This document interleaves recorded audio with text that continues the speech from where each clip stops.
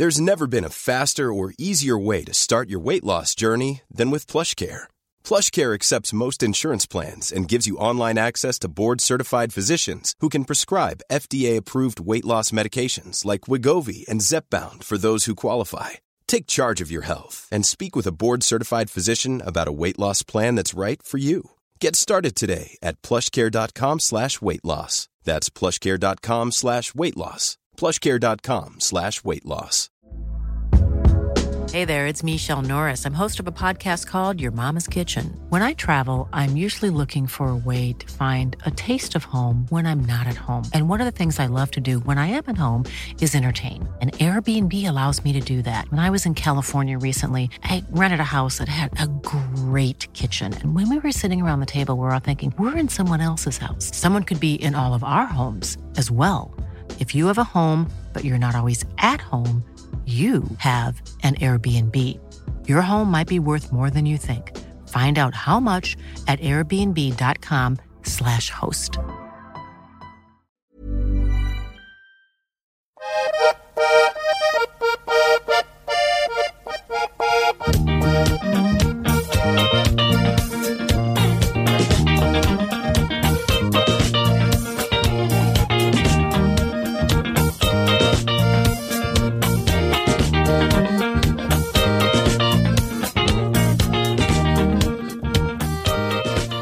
Hi everybody, and welcome to a special Christmas edition of the World Football Index Extra Podcast. Tonight we're going to try a completely different format. We're going to be trying to pick the best 11, starting 11 of our lifetime. And we'll also be picking 5 subs for the bench and a manager to manage our teams. Basically the criteria is any player who has played, and any manager obviously who has played during the lifetime of the guests, can be selected, and you can make your formations any way you want and your reasons why. There's a little montage coming up possibly of the names that you might be hearing, or certainly some of the names that you might be hearing as the series progresses.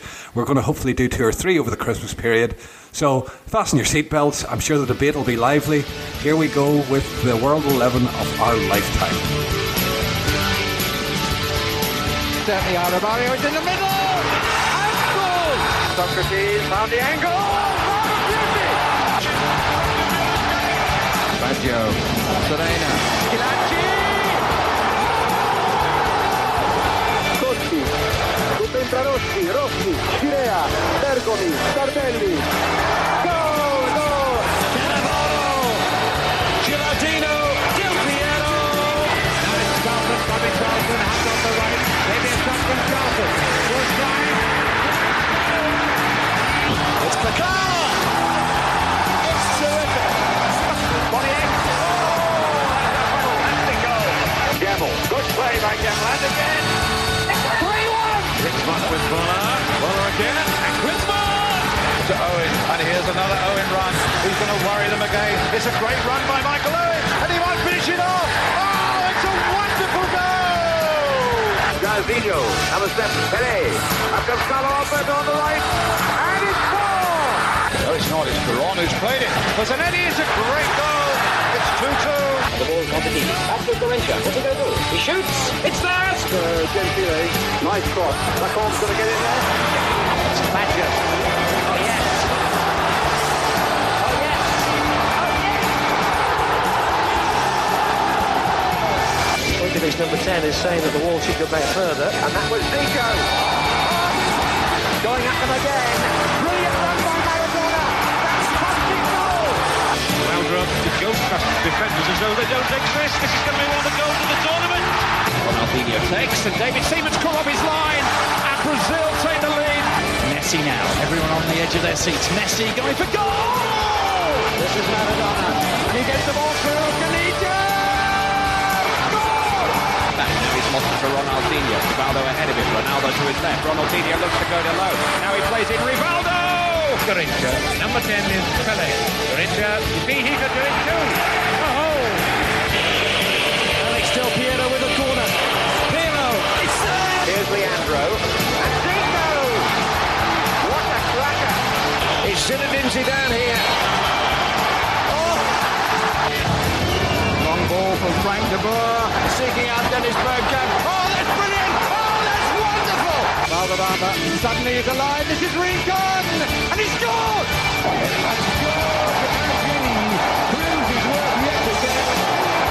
generałem Paulo Rossi, Wysbalski. George Best sets a club scoring record, 6 goals in a match. But Gerrard! You beauty! What a head, son! What a head! Okay, so after that extensive intro, it's time to introduce who we have on the pod tonight. And you should be familiar, listeners of WFI will be familiar there, the crew from that epic Italian 90 pod that we did, and they're back to tell us the top 11 of their lifetime. So really no introduction for Mr. Hendrick. How are you this evening, Dave? All set for Christmas, mate? Yeah, mate, just about. A little bit of last minute bits and bobs to pick up, but other than that, I'm all set. Have everything wrapped, which is very unusual for me, but God help you. You know. I'll say I'm at the stage now I don't even need to worry about it, and really it's hardly celebrated here. I was just saying to John before the pod, I'm just glad I never grew up a Brazilian child, because it's a very poor Christmas time for you, you know. But moving swiftly on. John, yourself, all set for Christmas, mate? Very nice to have you back again. Yeah, Dave, great to be on. Looking forward to Christmas. I just hope this doesn't go on as long as the last one. It'll be feckin' Boxing Day before we're... Christmas is coming. Winter is coming. Whatever you want to say. We'll crack on with it. So, as I say, we're going to outline our 1 to 11 of the players of our lifetime that we fancy in a team. We're going to outline 5 substitutes and also a manager where we're going to begin with. And I suppose I'll go last since I'm the old fella. Heads or tails? Dave Hendrick, where you go? Who's your manager, Dave, and why? Arrigo Sacchi. I originally was going to go with Gustav Sebes, the Hungarian legend, because I think he's influenced everybody in the last 30, 40 years from Rennes Michel's on up, you know. But I think Sacchi, in terms of the modern game and where it's gone and the guys who are having the most success, bar Guardiola, I think all of them point towards Sacchi and what he did with that Milan team to, like, what they aim to emulate. I think you see, and the fact that, like, we're Liverpool fans and our manager's hero is Arrigo Sacchi, that kind of influenced me as well. The last great manager we had was Rafa, and his idol was Sacchi too. So I went with Sacchi. I just felt he was the best choice for what I would pick myself as the best 11 that I've seen. I would put any team that I want to play, I would put them in the style of Sacchi. And Diego Simeone is probably my favourite manager in the world right now, and his idol in managerial football is Arrigo Sacchi. So for me, it was just the obvious pick. No, indeed, I'm not a bad pick. Very, like, let's face it, it's hardly a bad choice. For yourself, John, who did you opt for? Oh, this was so conflicting. Originally, I thought about it and I thought Sacchi. I think, Dave, when we were on, Dave Hendrick, this is going to be fucking confusing, having 2 Daves. I'll just say Dave Hitch. I remember when we first initially talked about this, like, Sacchi was the first name sprung to mind, and for all the reasons Dave's outlined there. And then I thought, right, what's the rules here? Manager over my time, watching football. And Dave C, you're not gonna like this, but you're not going to fucking Ferguson, are you? I am. I'm gonna go for Ferguson. Yeah. Throw him off the podcast immediately. Yeah, that's it. No more WFI for John. This will be his last appearance on this podcast. He shall not be named. I've never used the C word on any pod, but I'm close. I am fucking close. Listen, listen, for me, I've always had the misgivings with Ferguson about his European record, etc., compared to the likes of Sacchi and Paisley in particular. But I was actually looking at it and thinking, right, from the time I've really been following football, going right back from Aberdeen, he wasn't a genius innovator like Sacchi was, but he was a genius in another way, in the way that he overhauled a massive football club that was seemed to be terminal decline. And I think the ability, if you look at Sacchi, you know, there was 4 years of, I'd agree with Dave Hendrick, you know, they're an unparalleled genius, and we'll probably get into talking about him, but what Ferguson done was just that regeneration of teams over such a sustained period, and Especially now when you look at the state, you look at the heap that Man United are up in at the minute, and you realise that, the teams that he made winners and obviously that treble and stuff. So it's through gritted teeth, but I wanted to bring a bit of variety to the conversation as well. So no, I couldn't disagree with you, John. I've gone with Ferguson. Exceptional manager. His record speaks for itself. He was a man manager and a motivator. You know what I mean? As I say, he started slowly at United, but he built something, and I think that's a lesson for us all in sticking by a manager maybe at times. Do you have any thoughts on that? maybe just like to pass over that one. Apart from throw him off. You can't argue with the record. Like, what he's done, the CV is incredible. I actually look at his Aberdeen days, and I'm actually more impressed by what he did there. Yeah, I think he won the cup winners up there. Yeah, and he broke up the old beat firm. Real Madrid. And he broke the old firm domination. Like, I think if you look at his United record, obviously the one thing that stands out above everything else is the longevity, because I think our own Bob Paisley has obviously a better European record and a better per season record in terms of trophies won. But that longevity, to stay at a top club and like that long, like you think of it, his real dominance started with the Cup Winners' Cup. Was it 91 they won the Cup Winners' Cup? Yeah, that's right. And then it just took off from there. I know they'd won the FA Cup the year before, but when they won the Cup Winners' Cup, it was a real signal, because English clubs obviously hadn't been allowed in Europe for a number of years before that. It was a real sign that United were coming back to the big time. They finished second in the league to Leeds in the last year of the old First Division. They won the first Premier League, and it just snowballed from there. So you have to give him credit. I think tactically, I think he wasn't the best. I think he always had great tacticians next to him, except when he had Steve McLaren, but like the likes of Brian Kidd, Queiroz and that, they were really good tactical minds. I don't think he needed to rely so much on tactics, because I think he was a good spotter of talent himself. I think he put the right people. He was really good at assigning tasks to others and managing his own time really well, so he could focus on what he knew he was good at, man management, oversee. Ferguson's the great overseer.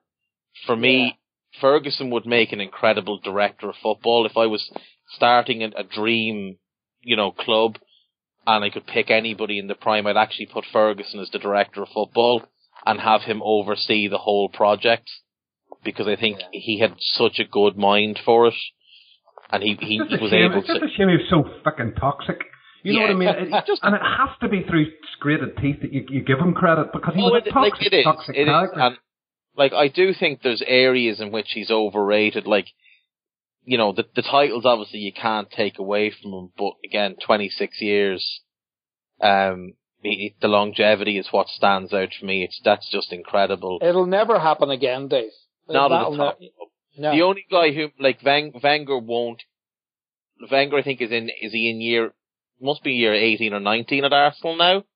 I think it's 18 97, wasn't it? So he's not going to do another 8 years. So he's not going to get to Ferguson's time. And I just can't see, because of the way football has changed. I mean, the big thing going on now is Mourinho, and people saying, oh, well, you shouldn't employ a guy like Mourinho because he's so short-term, such a short-term mindset. But the reason most managers now have that mindset is because they know that they can get sacked in an instant. So they don't plan to stick around. They go in with 3 years in mind, and they just go hell for leather. They go scorched earth. Ferguson Ferguson and Wenger are the last of that generation that went in to A, run the club top to bottom, and B, to be there like a lifetime appointment, basically. It's a different game now. They don't get the power. They don't get that sort of longevity for one reason or another. Like, Ferguson would never have lasted past his first 3 or 4 years at United if that was now. Yeah, it took him seven years for his first title, 13 years for his first European Cup. Yeah, absolutely. No, but I think I was going to say, Dave, one thing as well is just that when you talk about longevity, you're bang on there. When you talk about the world in 1986, in terms of the profile of football and what footballers were paid, compared to what Ronaldo... Even the violence was still in football. Yeah, it was a very violent environment. Yeah, but even look at you look at the likes of Kevin Moore and Paul McGrath were at United. It was just a very different time, that drinking culture and the profile of that United squad, and he managed it through to the Rooney, Ronaldo, the Beckham superstar phase, and that didn't upset him. He was able to adjust and he was able to keep these players in line, and I think most impressively for me, he kept them hungry. He kept them coming back season after season after season. And you look at them now, as I say, nothing is a testament to Ferguson's greatness than look at Man United now. And I think that to me tells everything. He walked away with them champions of England, and they're as far away from that now as they've been in a long time. Indeed. Well, I'm going to throw mine into the mix here, who is one that will probably be close to our hearts, is Bob Paisley. Yeah. And he was the first man to win back-to-back European Cups. And look at how many years distance there was between the next person to win it back-to-back. You know what I mean? It's difficult to do now, but back then it was even more so. Yes, he inherited a Liverpool team that was basically set up and the institution was being set up by Shankly. He took over from him. But what Bob Paisley did at Liverpool, I know he never managed internationally either, but I just think that he was the best ever manager that there was in the British game. I would rate him higher than Ferguson. He didn't need 7 years. Okay, he was part of a dynasty, but he hit the ground running. He won trophies. He won league titles, back-to-back league titles. He won everything there was to win. And, at club level, a very, very modest man, used to go to work in his slippers, of a different era, let's say. But for me, I just couldn't have anybody else but Bob Paisley. As I say, I grew up with him. He's one of the icons in my eyes of when I was a kid and the football of old. And for me, I know Ferguson had that time, but for me, Bob Paisley is a better manager. Yeah, no arguments. No, I wouldn't argue at all, but he's just, for me, he was before my time. Like, Bob resigned, I think I was 2 when he left the job, so I think I actually might have been 1, so I couldn't pick Bob. You whippersnappers. Same here. He was too much before my time as well. But I'll tell you what, on the subject of Paisley and Ferguson, Dave, I heard a great story where he was talking about Bob Paisley. They were just talking about their different approaches. And there was a story about Robbie Brady. And he was at United when he was younger. And he was in the canteen. And Ronaldo had just won the Ballon d'Or. I think it was 2008. And they were all waiting. The youth team were all waiting at the canteen. And they'd been waiting a while for the staff to come out with the food. And eventually it did come out. But Ronaldo just waltzed in. And it was the day after he'd got his award. And he just went up and... Robbie Brady just stepped out of his way and Ronaldo had shouted his order and got it and walked on. And Ferguson was there and Ferguson said to Robbie Brady, I never want to see you do that again. Why'd you do that? And he goes, well, it was Ronaldo. And Ferguson said to him, you're here to take his place, son. I never want to see you do that again. And, that was the mentality of Ferguson. You've always got to think that I can achieve what I want, and you've got to be single-minded. Whereas Bob Paisley said, I want the type, he was talking about Keegan, and he was talking about youth players, he said, I want the type of young guy who'll nutmeg him on the training ground, but step aside for him in the corridor. Which I thought was interesting, their mentality, that respect thing. But one was a gentleman, you know what I mean? Exactly, that mentality of, off the pitch, you'd be respectful of their thing, whereas Ferguson was like, no. You've got to stamp your... Just ask Jaap Stam, among other people, I'm sure they'll have a glowing reference. But let's get into our keepers. And I'm going to start off this one because I've picked Dino Zoff, and he used to be the Italian captain. He won the World Cup with Italy. He had a 22-year career at the very top level with Juve. He won the World Cup. He won the European Champions. I think 6 Serie A titles, 2 Coppa Italia, 1 UEFA Cup. He played 11 years in that first team with 330 consecutive appearances. And in his Italy career, and you've got to remember the era that this was in, like where international football was really important. It was really, international football was the pinnacle. This man had 1,143 minutes without conceding a goal at international level. And that is just, that in today's world, when you consider what international football was back then, and a complete quiet man. He's a man who used to say he preferred deeds to words. But when he was on the pitch, he captained that Italy side, and he did it in such a gentlemanly fashion. And there's only one goalkeeper who even comes close for me as a second. That's Buffon, who I'm sure we're going to talk about. And they're both Italian. And if you go online, you can see the comparisons. He's a completely different character to Buffon. As I say, a very, very modest man, but you're not talking about the world of millionaires and superstars back then. They earned an average sort of wage. They weren't the superstars of today, but I'll tell you what, this man, even today, in today's football, would walk and grace any team anywhere in the world, and he'd be the first name on your team sheet. Buffon would have been my first choice if he was retired, because he's the best keeper I've seen. I think he's the best ever. Just the career stands above pretty much anybody in the game. He's just been phenomenal for 20 years now.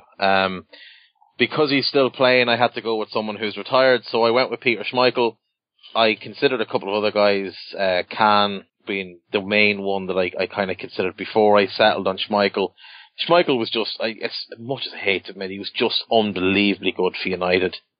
Dave, he used to be worth six. It was like United had a 6-point start to every season. It used to drive me mad. Yeah, he was unbeatable in one-on-ones. He for such a big guy, he was ridiculously agile. He was great. You'd be wasting your time crossing the ball into his box because he'd come and claim everything.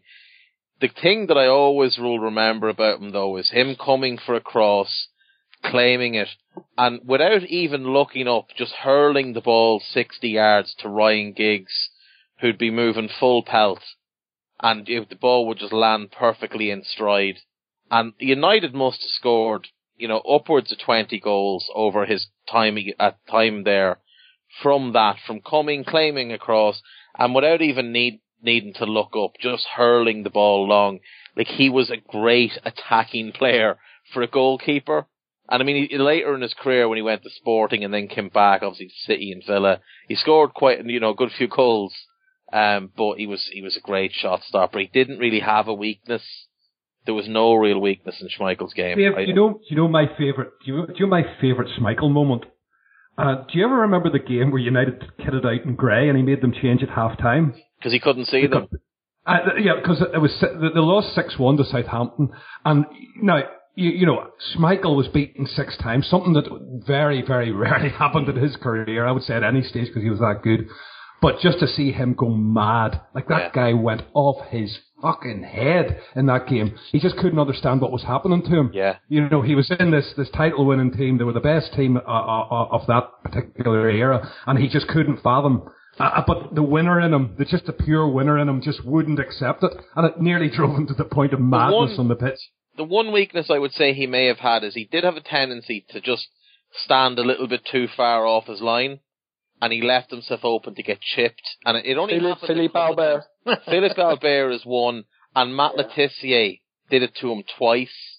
Yeah, and during that game, Dave. Yep. Once in that game and one other time. That was probably the only weakness he had. But given he was 6'5" and had big long arms, oftentimes it didn't make a difference because the chip had to be so perfect to beat him. Like the look, if you ever watch that 6-1 game back, and you see Letizier's chip go over his head, and he just sort of looks at it, and he's like, do you know what, it's pointless. We were getting destroyed, I'm not even jumping for it. He just watches it go over his head, and then just shakes his head. It's just like, oh god, this is embarrassing. But yeah, for me, I had to go with Schmeichel, because again, I didn't seize off, so. And you know what I mean, Dave? For command of area and marshalling his defence, there's no finer in the world that I've ever seen than Schmeichel. But overall, it would be Zoff. He had everything. Shot stopper, his distribution was fantastic. Zoff wasn't a big man. He was a small man by today's standards of goalkeepers. You know what I mean?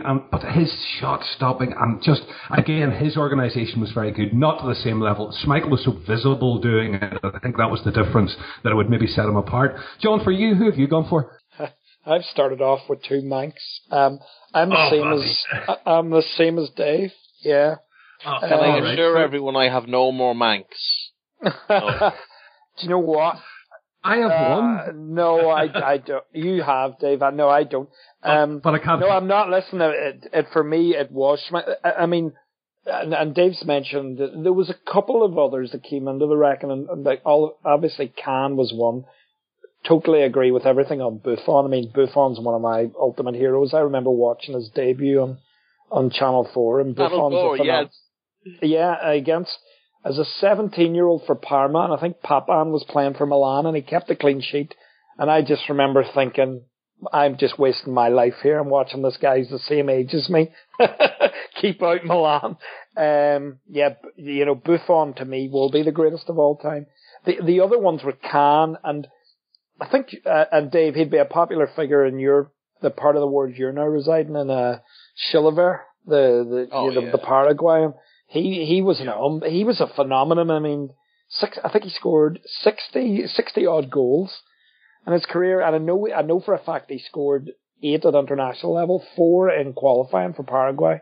I think for the 2002 World Cup, and he was just an all-round great character. But I didn't see enough of him on a week-in, week-out basis. So for me, again, I'm not going to go over too much more than what Dave said there about Schmeichel, but for me, he was just a phenomenal keeper. That pose where he used to come off his line and, as they say these days, make yourself big. That to me was quintessential Schmeichel. His distribution, his throw was something that I'd never seen before, and especially the United team, the real first, I think, classic United team under Ferguson, which were a great team, the team that had Ince and Roy Keane in the middle, and Kanchelskis and Giggs. When Giggs was devastating. I still have this argument that Giggs was a better player in 1994 than he ever was again. Yeah. He never became the player he should have been because of the injuries. Yeah, I totally agree. He had moments, he'd have runs of games where you'd be like, this guy is absolutely out of this world. But when he first broke through, when he was 17 to 19, he looked like he was going to be the best player in the world. Yeah, I totally remember when he first came through, there was all talk of Milan were willing to pay 30 million for him at a time when the world record fee was less than half that, because he was just such a phenomenon. But he had so many, his legs were just ravaged with muscle tears and surgeries over the years. My favourite Giggs is either that Giggs or end of career Giggs, when he sort of moved in field and got that old man game where he's just, he was he just kind of gleaned from Paul Scholes how to see the game a different way, and it was just so easy for him. Just tremendous player. Yeah, he was, and I mean that team, and obviously I don't want to talk too much about Giggs because he's not ultimately in my team, but yeah, I mean Giggs. There was a goal I remember about Giggs, and I would have this argument with United fans because there's a United fan I know, and he's a real passionate United fan. He knows his stuff. And he would talk about Ryan Giggs as being one of United's greatest ever player, or the greatest ever, because of his longevity. But for me, never fulfilled that potential. I remember there was a goal at White Hart Lane, Dave, that season, where he nutmegged a guy. Now it mightn't have been, I think it might have been Justin Edinburgh or some freaking clumpet like that, but he nutmegged him and he went round the keeper at White Hart Lane, tight angle, just smashed it in. And he was brilliant. But when I'm talking about Schmeichel, I just remember that team, Giggs, Kanchelskis, counter-attack, Bruce Pallister, Erwin Parker. They were such a solid team. So good. Hughes and McClare, and then Hughes and Cantona. Hughes and Cantona. They were a group. This is a fucking Mank loving we're having here. Sorry, Dave. Do you know what? I'm going to get this all out now. I have to get it out of my fucking system. Peace and goodwill to all men and all that shit. You know what? We should actually, at some point, we should do a podcast about the great Premier League era teams. That United team, the United team that won the treble, Mourinho's first Chelsea team, my heart. and Arsenal's unbeaten team. Oh, like, But I like that. Yeah, I like that. They're the four best teams that the Premier League has seen. Although Wenger's first Arsenal team with Overmars, that was a special. Overmars and Anelka, that was special as well. But let's move on. Let's move on. Let's get into the back fours, guys. Listen, I just want to finish on Schmeichel. One game, the game I always remember was the game at Newcastle, where they got not the game where they got hammered, the game that won them the league, where they started that comeback when Cantona scored and Cantona had a volley into the ground, but they got absolutely smashed. Newcastle were rampant, Les Ferdinand, and it was a one-man show. And I just remember thinking that's the greatest display of goalkeeping I've ever seen in my life. Still is to this day. He was a one-man wall. He kept them out and United stole it. And then they went on to win the league. Yes, indeed. And with that, we will stop talking about the Premier League. Sorry, Dave. Let's move into the back four. So I think I know we're sort of the 50%. I think everybody's got the same thing. So I'm going to start. My right back's Cafu, then Franco Baresi, Daniel Passarella, and Paolo Maldini. You know, we can go the rest and see what we want to talk about around those players. So, John, who's your back four this time? Oh, well, I've got Baresi and Maldini, because they were so obvious. Centre back, I was looking at Aldair, I was looking at Jurgen Kohler, I went in the end for Zanetti at right back. Xavier Zanetti, Argentine, brilliant player. And I just saw, with this team, I want somebody who can really, along with Franco, just this beautiful player to watch, Ronald Koeman. He was just one of my favourites. I remember his goal that won the European Cup for Barcelona in '92. He was just a glorious passer of the ball. And some might argue he's a bit similar to Baresi in some ways, with stepping out with the ball, but this is a bit of just a luxury for me. He was just one of my favourite defenders ever to watch. He was so just brilliant. He had just so much class, Dave, everything about him. So yeah, Zanetti, Maldini, fullback, who could both get forward, both defend, both great players. And then Baresi, who was just best ever for me. And yeah, there's a few that could go in there, but I went for Koeman because I thought he could step up and whack an old free kick in from 40 yards too to win a European Cup. That's decent if you're a centre back. I don't think Martin Skirtle would do it. And there's the added benefit of, if you remember back to '94, the World Cup qualifiers when Holland knocked England out, and he blatantly pulled back David Platt, didn't get sent off despite the fact he should have been, and then scored a winner from a free kick. Dave, we have to be mindful of our audience here. You might be upset. That alone you might be upsetting some. That alone gets him on my good list. Yeah. Super player. Loved watching him. Tremendous. A good manager as well. Yeah, absolutely. Super manager. No, and I'll say I went for Passarella. I don't know. Did you guys ever get to see him? No, because he was still playing. He was still playing, I think, right up to the '86 World Cup. This was a goal-scoring centre-back, captain, leader. Lifted the World Cup in '78 with Argentina. Basically, marshalled that whole team. He's a player. I would liken him to Franco Baresi of that era. Just a complete leader, just an absolute pillar at the back. You know what I mean? And just an absolutely awesome player. I think he scored something like 25 goals or something mad like that for Argentina over his career, which for a central defender is mad. Like, they used to call him down here El Gran Capitan. And I think still to this day, he is referred to as that. I just actually looked up. He did go. He was in Mexico at '86 at the age of 33, but got injured and didn't play a minute in the tournament. I remember him actually being there. But even that type of a career, that type, for a centre back, and especially, playing, he played for River Plate for years and whatnot.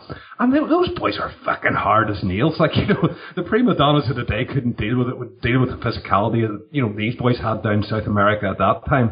And for that reason, and just, the longevity of his career, how beautiful a player he was. Like, he's just a fantastic defender. The perfect compliment to someone as wonderful and technically gifted as Baresi was.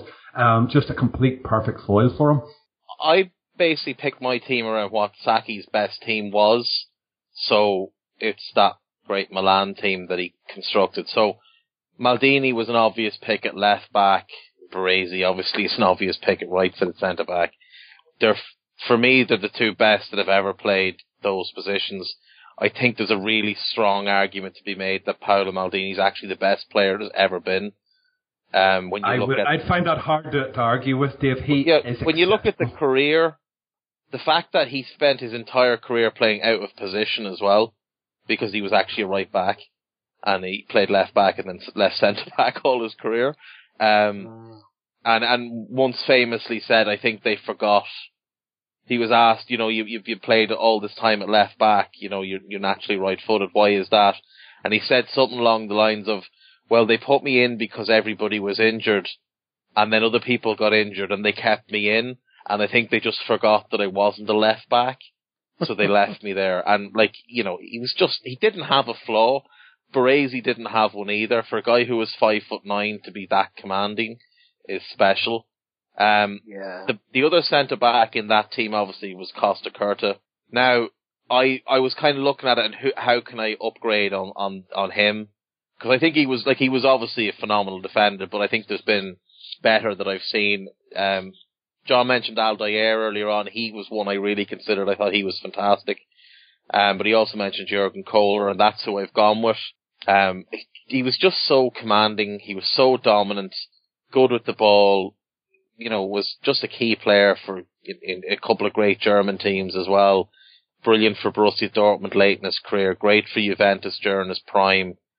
I considered Nesta and Cannavaro as well, but I just thought Kohler, for how he played and how Baresi played, I just thought they were the perfect balance. I never got to see Passarella play other than videos and stuff, and he looks like he was phenomenal, but I had to go with someone that I've seen, so I went with Jurgen Kohler. My right back is Giuseppe Bergomi, another Italian, the legend of Inter Milan, and it was quite a close pick between him and Javier Zanetti, who's like the guy basically who replaced him as right back and captain. The only other right back I considered was Lilian Thuram, but I went with Bergomi. Brilliant defender, great on the ball, good going forward, natural leader, natural talker. I considered Tosatti, who was the right back in that Milan team as well, but Bergomi for me was just a standout. It's disgraced he didn't win more caps for Italy, because it should have been automatic that he was right back, Maldini was left back, and it was Baresi +1 in the centre. But obviously the managers that were, in charge of the Italy squad thought it best to play the entire club back four, so he lost out there. Here, poor old Italy, Dave. They never had many defenders to choose from. No, struggling. Defenders and goalkeepers, they struggled in those areas. But you know what? We've all picked Baresi, and there's a thing about Baresi that stood out for me when I first saw him. We were used to these, the Gordon McQueens of this world and the fucking Steve Bruces, elbows and knees. Yeah, elbows, knees, and big heads. Yeah, exactly. And this guy was just graceful. He was different than anything we watched in the English league. And but he was tough too, Dave. He was tough. Oh, hard as fucking nails, like fucking hatchet man at the same time. You're playing that Milan team without having a bit of spike about you.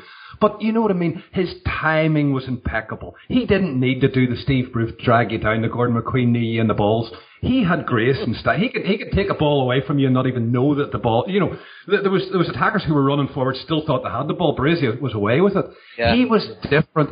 And while I have two centre backs, Franco Baresi is the first name on this team sheet because he is just absolute phenomenal. It doesn't even do him justice, Dave. Like the only English defender I think that has, he wasn't English, Scottish, but the only British defender who had that kind of style and grace is our own Jockey Hansen. Yeah. But I really only got to see the tail end of him after he'd had all the injuries and he'd slowed down a bit. Well, do you know what, Dave? I have been fighting with myself. I've fought over the goalkeeper position because Pat Jennings holds a special place in my heart, obviously. And Hansen in my back four as well would have been. But just these two, you know, I fell in love with football in '78 during that World Cup, and Passarella and Kempes were the two big names. And well, it gave us, what was it, Ardiles, and the other boy, Ricky Villa, came to England on the back of that as well, you know. But for me, it was the two names. Passarella was this fucking colossus of a defender, and you had this you know, and they all had long hair. They all looked like Jesus, you know. They all had beards and long hair. And it was so unusual, you know. Exactly. Well, it looks like people where I live at the moment. You know, they just had a South American flair to them. You know what I mean, which set them apart. The only British defender I even considered was Tony Adams, to be honest. Who I still think he's the standout. He is awesome. I think to date, he is still the best centre-back that has played in the Premier League since the Premier League era began, and it has bothered me greatly to see people compare John Terry and Rio Ferdinand. As good as they have been, they couldn't lace Tony Adams' boots. Correct. They couldn't lace his boots. Like, the only one I think that could have come close was Ledley King, but injuries ruined him. I'd argue Paul McGrath, Dave. And Paul McGrath, but again, he was kind of, like, I know he won the Player of the Year award in, like, the first or second year of the Premier League, the Players Player of the Year award, but that was at the end of his peak. Like, McGrath spoiler alert, McGrath is actually on my bench, largely for his Ireland performances more than for his club performances. But, I've got an Irishman on my bench too.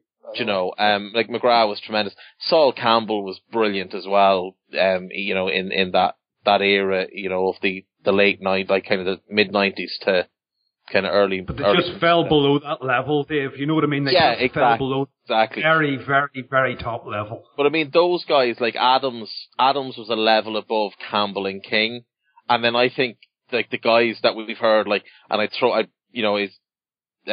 Ferdinand and Terry.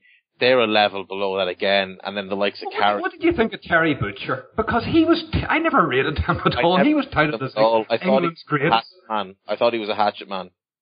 I thought he was one of those, you know, loads of noise, wave the arms around, charge about, kick the ball into the stands. Dave, do you know who I'm going to throw into this when we're on this discussion? Gary Pallister's another one, actually.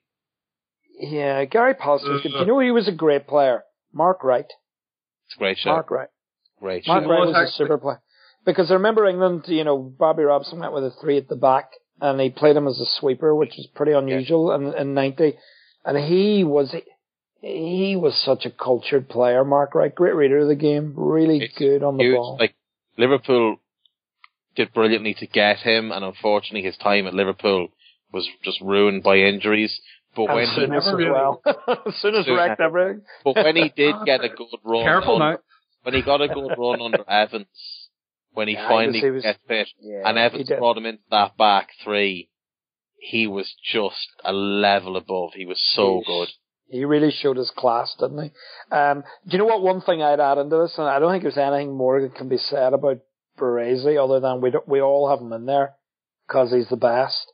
And I think as well, what you have to bear in mind was he was asked to do very different. Not only was he always brilliant, but he was asked to evolve and change by Saki. And Saki obviously was such an innovator. And Saki insisted on 25 metres between his defence and midfield. He advocated pressing. He advocated an absolute, you know, all-out attack, offside trap, which was just everyone go, and Baresi just embraced all that. But one of the great stories that Saki said was when Saki went to Milan, Hullet and Van Basten were sort of unconvinced. They weren't enjoying training because one of the things they said about Saki was he drilled his team so much during training that they were fucking delighted to get a match because that was a relief. They enjoyed their matches on a Sunday in Serie A because it was such a relief. And one of the, you know, Hullet and Van Basten weren't happy, and they were, you know, they weren't enjoying training, and why all this attention to detail and all these mad drills. And Saki had his goalkeeper in his back four, and obviously Baresi, Maldini, you can imagine what that was like. And Saki done this thing where it was the goalkeeper in the back four would line up and he would get 10 outfield players and he would give them 15 minutes, unorganised 10. They just had to go and try and kick about in the schoolyard, try and score a goal on the organised Saki back four and goalkeeper. And basically the rule was they got up, as soon as they lost possession, they'd just start back in their own half, try and attack this one end. And Saki said in all his time at Milan, they scored one goal. And basically Saki was saying, this is Hullet, Van Basten, Albertini, Donatoni. They scored one goal in the training games where he'd done this, but he said he'd done it to prove a point. He says he'd done it for 40 minutes or something. And it was then that, Hullet and Van Basten realised that, Jesus, this guy knows what he's doing. If we can't score with twice as many players as them. But Baresi was a big part of that. They just were so drilled. He told them exactly what to do, and Baresi orchestrated the whole thing. No, and I'll say, we haven't really talked much about Maldini, but 25 seasons at Milan and playing in that first team. 25 minutes. Or 25 years, should I say. It's absolutely amazing. 5 Champions Leagues, Dave. He won the Champions League 5 times as well. And lost 2 finals. Exactly. I mean, crazy. 5 Champions Leagues. It's extraordinary. What a point. And one of them, I think 19, 20 years apart, his first one to his last one. Exactly. Yeah. Just phenomenal. 26 trophies, I think he won with Milan. Throw in 7 Serie A's, 1 Coppa Italia, 5 Coppa or Super Coppa Italia, and 5 UEFA Super Cups, a World Cup. 8 Champions League finals in his career. He done alright. He done okay. Absolutely. Over 600 appearances for that Milan team, and that Milan team, as it's a special place in all our hearts in this panel. Just absolutely sensational.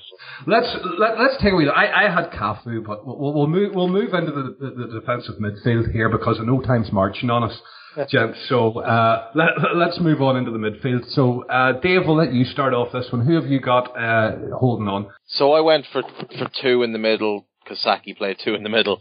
I went for one of his guys. I went for Frank Rijkaard, who I think has largely been overshadowed by the greatness of Hullet and Van Basten in that team. But for me, Rijkaard was the best of the 3. He literally didn't have a weakness in his game. Could just destroy teams by himself. Could run a game, move back to centre back later in his career, obviously with Ajax, and won a Champions League. But he was a phenomenal midfield player. So I went with him, and I paired him up with Fernando Redondo, who's the best defensive midfielder I've seen, bar Sergio Busquets. Sergio Busquets will be in this team if he was retired, but he's not. He's still only 26, 27, and he is going to end with a roll call of honours that I think will match Maldini's. He's just phenomenal. But I thought the balance would be nice with Rijkaard and Redondo. So yeah, that's who I went with.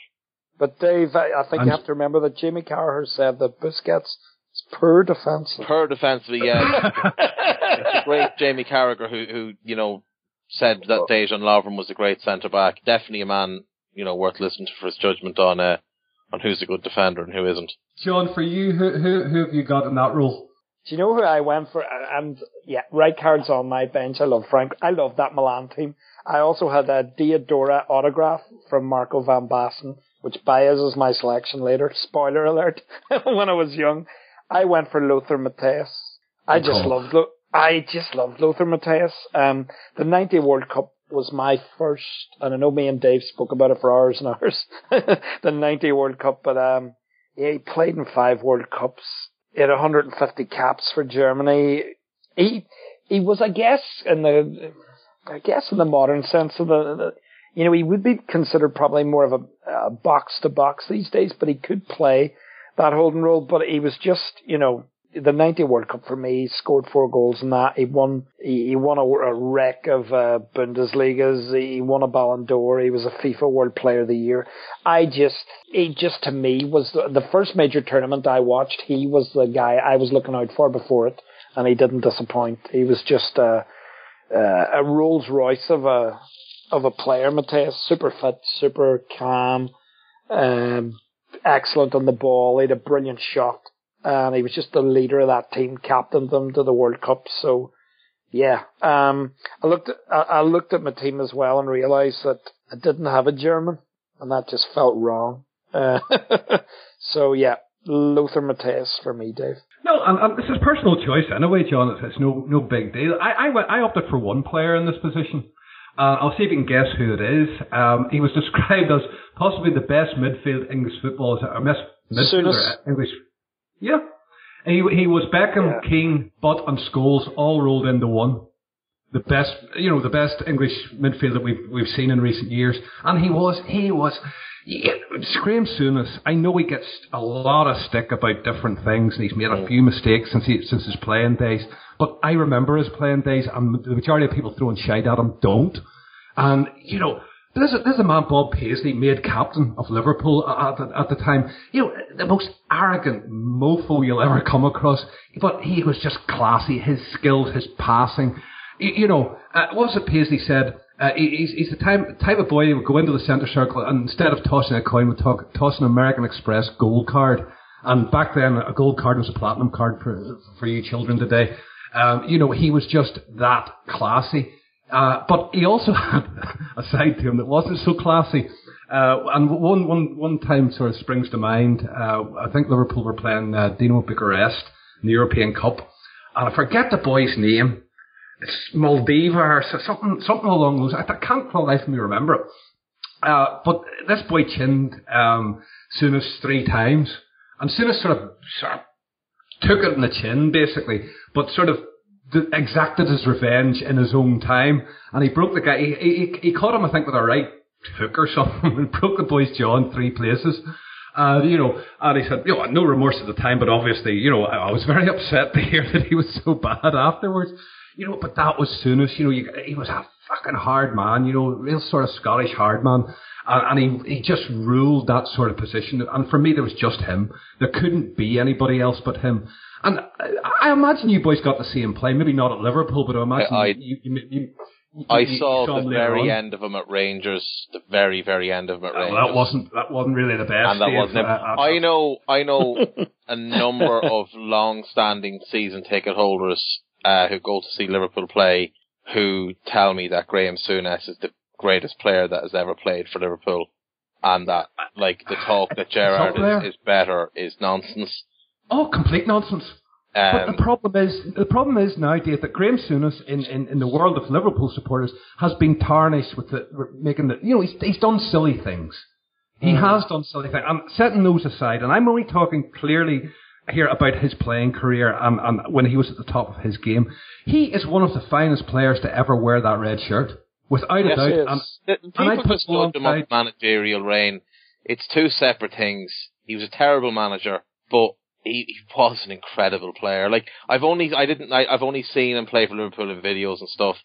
My dad used to collect videos of old Liverpool games, so I've seen, probably 40 to 50 games, but he was just levels above everybody else in midfield. Yeah. He was basically, if you took Roy Keane and could hybrid him and Gerrard, you would have a lesser version of Souness, basically.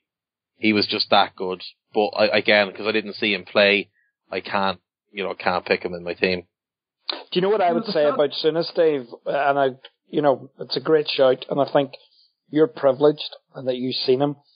When I think about Souness, he had that delicate.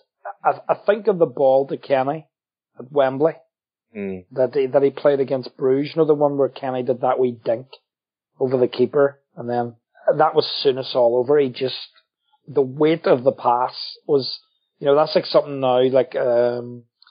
I guess for me watching football now, the only guy I can see that weights a pass so well is Messi and Ozil as well. They're 2 players in the world at the minute that weight a pass, but the weight a pass, his hat-trick against, was it CSKA Sofia, Dave, where he scored a hat-trick in a European game when Liverpool, this wasn't a fucking normal hat-trick, this was just insane. It was fucking blockbuster stuff. The guy was just, give me the fucking ball, I'll just fucking rocket it here from 30 yards. Top corner.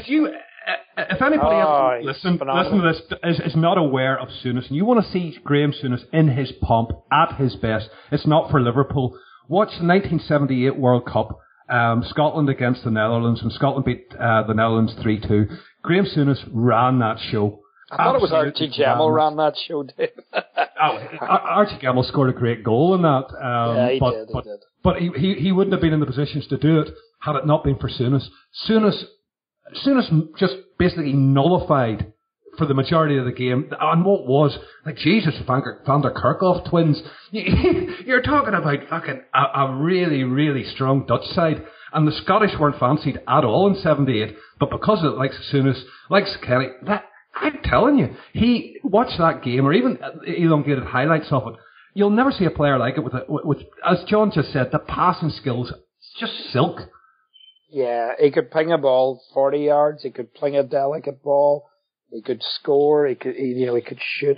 He was, no argument for me, Dave. I just, just didn't see enough of him, to be honest. But no doubt in his greatness. No, indeed. So let's move forward to the next part of the midfield. And Dave, what have you got for us in this one? So my two attacking midfield players who kind of drop a little bit wide, but mainly play kind of as twin midfielders in a box midfield. I went with Zidane, who I just adored. He was one of the first greats that I actually saw, from the very start to the very end. And he was incredible. For a man his size to have that type of balance and ability on the ball, I don't think we'll ever see it again. He was like 6'1", built like a tank, but could just had incredible balance and ability. And obviously when he played for Real, he played in that sort of boxy midfield. And the other attacking midfielder I've gone for is Michael Laudrup, who is probably my favourite player ever. I just loved watching him play. Best dribbler I've ever seen. Incredible passer. Was the best player in Cruyff's dream team. Was, just a phenomenal player throughout his career. Possibly never became the player he should have. You look at quotes from all the great managers that worked with him or around the same time, they've all said he should have been the best player in the world, and he probably was for about a 5 years, spring at the start of the 90s, but he never really transcended the way he looked like he should have at the time. And obviously as a Liverpool fan, he should have been our player. We had everything wrapped up and agreed on a 3-year deal, and Liverpool tried to push for a 4th year, and he went off to play for Juventus. Oh, Jesus, Dave. Imagine Laudrup. We could have had Laudrup, John Barnes, Souness might have stuck around. Oh, Jesus, can you imagine? Ronnie Whelan, Rush, Kenny was still there at the time. Stop, you're upsetting me. Hansen, Lawrenson. It's Christmas, it's good old men. Stop it. We've got Martin Skirtle and Lovren. Stop it. Yeah, it's fine. Adam Lallana is in many ways the new Michael Laudrup, in the same way that, AIDS is fun. Right, okay. Moving something on. John, who do you have? That one might need to be bleeped. You might need to bleep that. Oh, Jesus. Take that out. Oh, Christ. You've just... Oh, fuck. I need to regain composure after that comment. That was brilliant. Oh, sweet Jesus. Right, do you know what? The way I looked at it was Dave's done a lovely Saki balanced job there. I looked at Baresi, Koeman, Maldini and Zanetti, and I thought if I could put a crowd of maverick attacking geniuses in front of that, who could cope with? And I think Zanetti, Baresi, Koeman and Maldini would. So all I've put in front of them is Mateus. My three then. Now, I feel like I'm cheating now because Dave would have had him there, but no, I think you have him.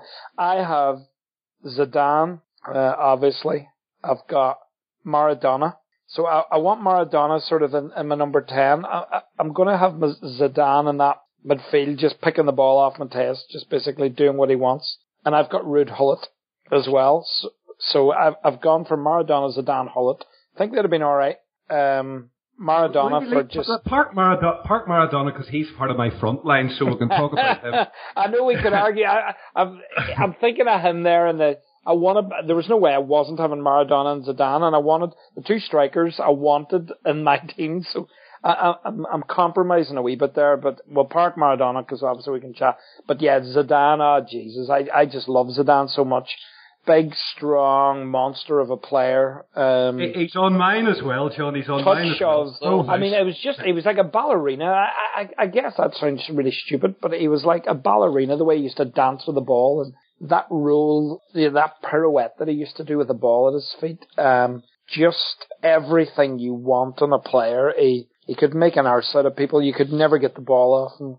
His goal against Leverkusen at Hamden, that left foot volley. Every time, they always say about great players, they look like they've got loads of time on the ball. And it was just, absolutely unreal. And then Hullet, who for me, yeah, as Dave said earlier about Rijkaard, that great Dutch team. Hullet to me was just a brilliant player, so strong, so brilliant at linking attack and defence, really, really comfortable. I just think if you had Mateus there and then you had Diego, Zizou and Hullet, good luck lads, trying to cope with that. No, indeed. Well, listen, what's going to happen? Dave actually has another appointment here, so I'm going to let him go ahead and run through the rest of his team for us and his bench, and then John, we can discuss it a little bit more in detail. But I want to give Dave, because as I say, unfortunately he has another prior engagement he has to make.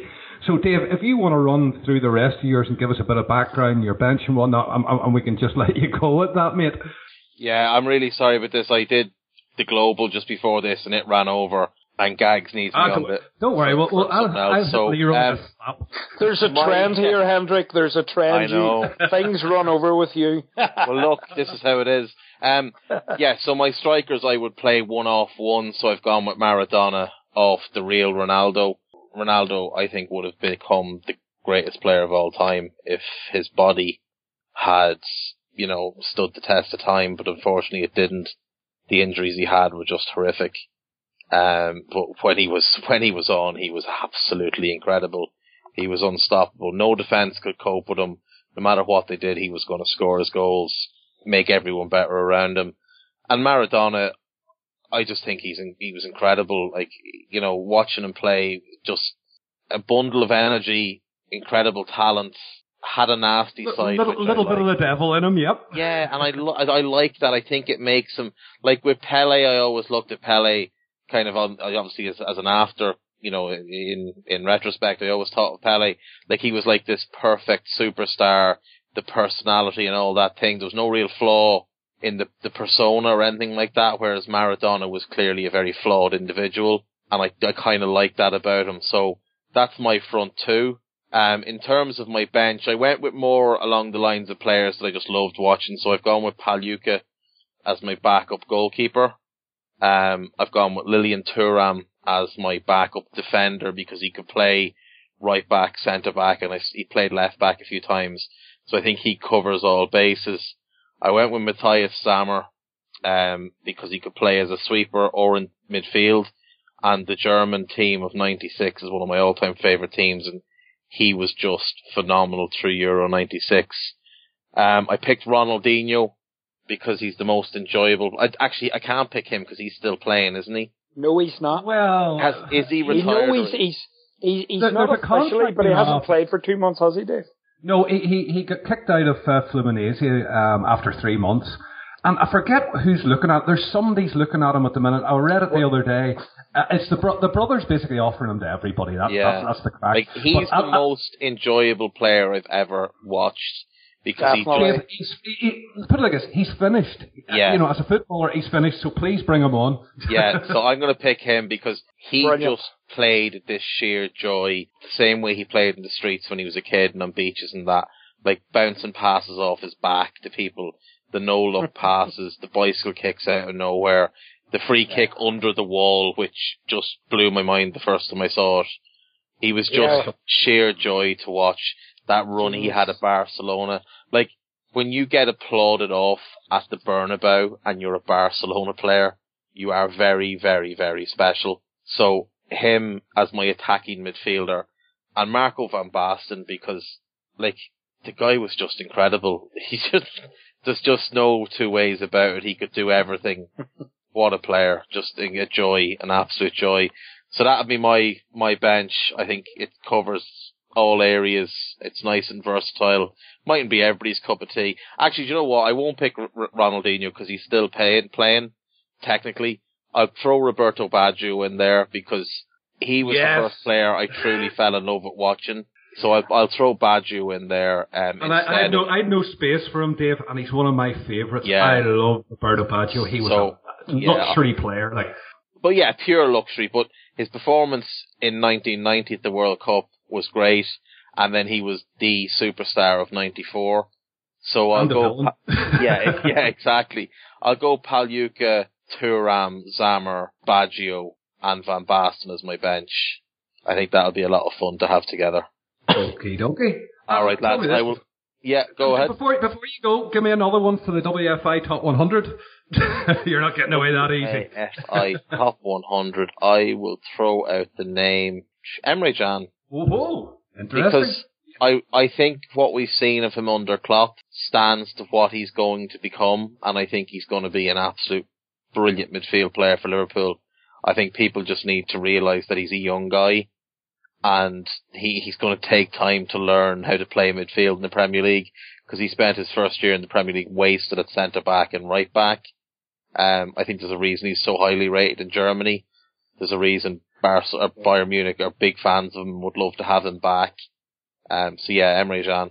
Dave, do you know what? If you've been and I see this on Twitter all the time, if you're watching football and you've been watching Liverpool and you're a Liverpool fan and you can't see that this guy is exceptional for 21 years of age, then don't ever become a scout and don't pass opinions of football. Jesus. He's already a better central midfield player in terms of playing central midfield than Steven Gerrard ever was.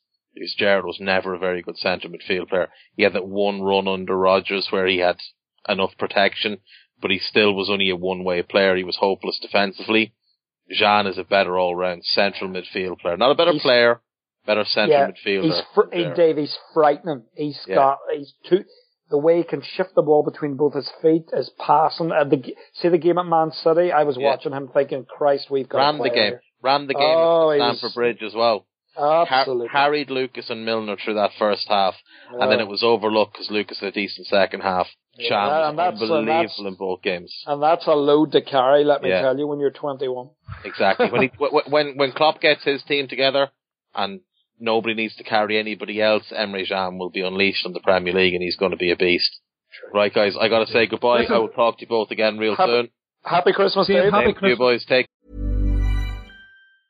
Ryan Reynolds here from Mint Mobile. With the price of just about everything going up during inflation, we thought we'd bring our prices down. So to help us, we brought in a reverse auctioneer, which is apparently a thing.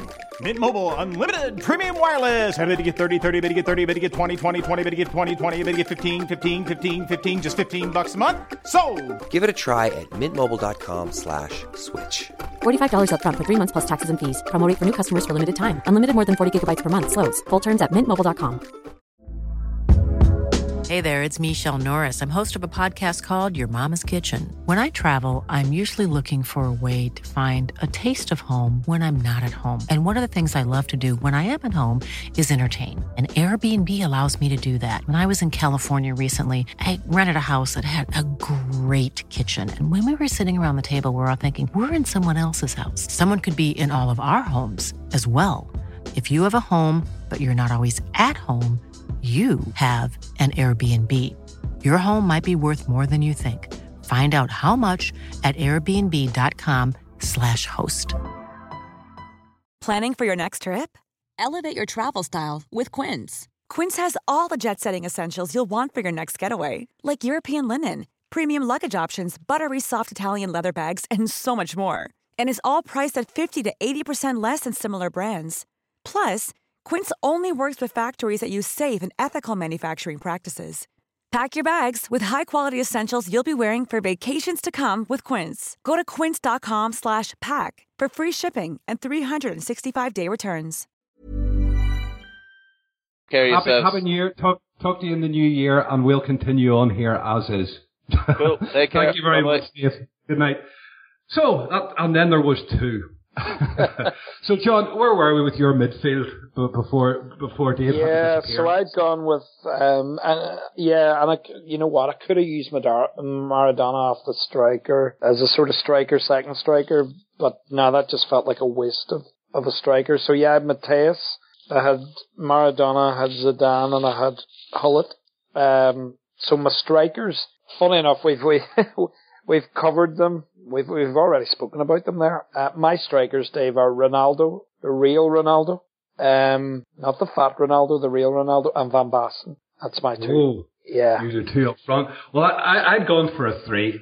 And two of the three are the same in Ronaldo and Maradona. But on this occasion, I think that age benefits me into, and I know it's a player you like, John, and I know it's a player you want to talk about.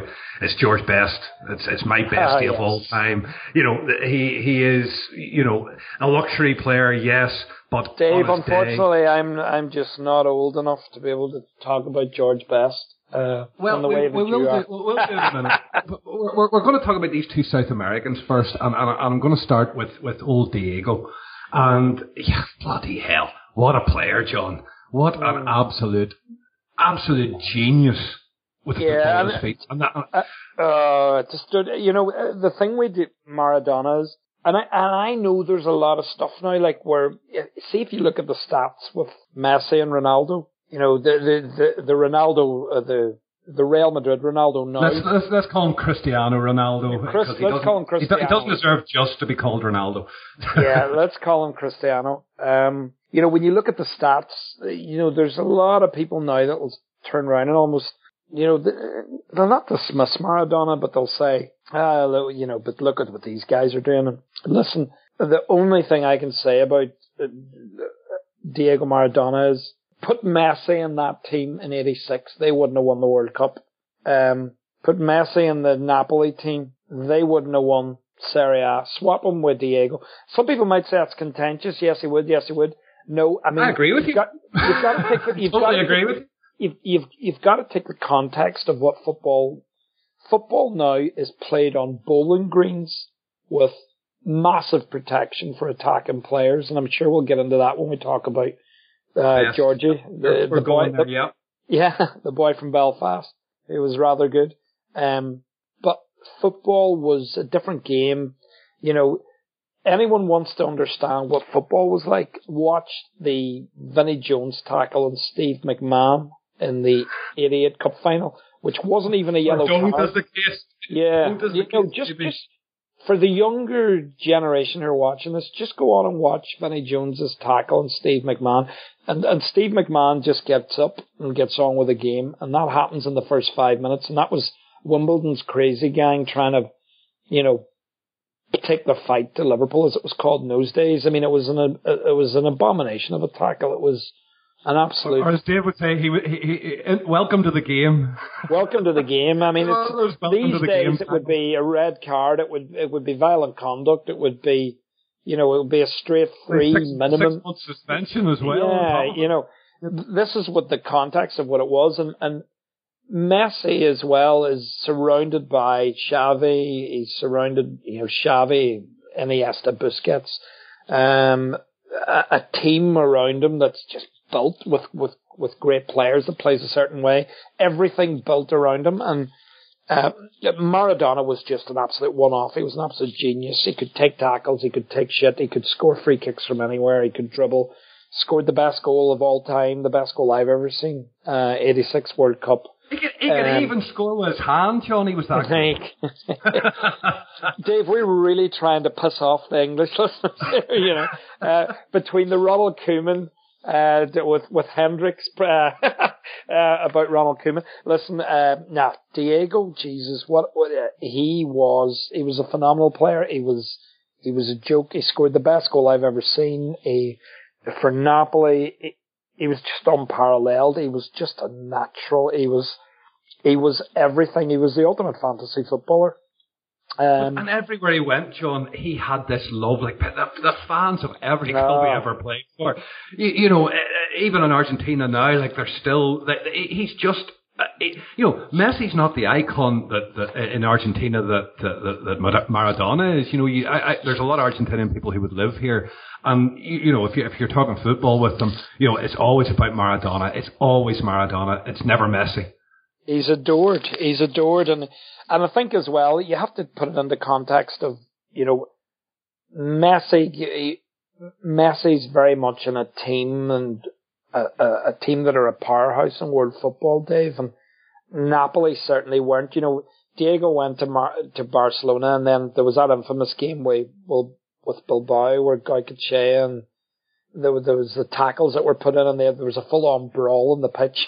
And typical Diego, of course, all the size of him, he ended up kicking a few people and throwing a few punches and held his own as usual in the scrap, and he got bombed out of there, and he went to Napoli, and at the time, Southern Italy, poor relations. It was, I think, much like England. There's a big the north-south divide that you have in England now.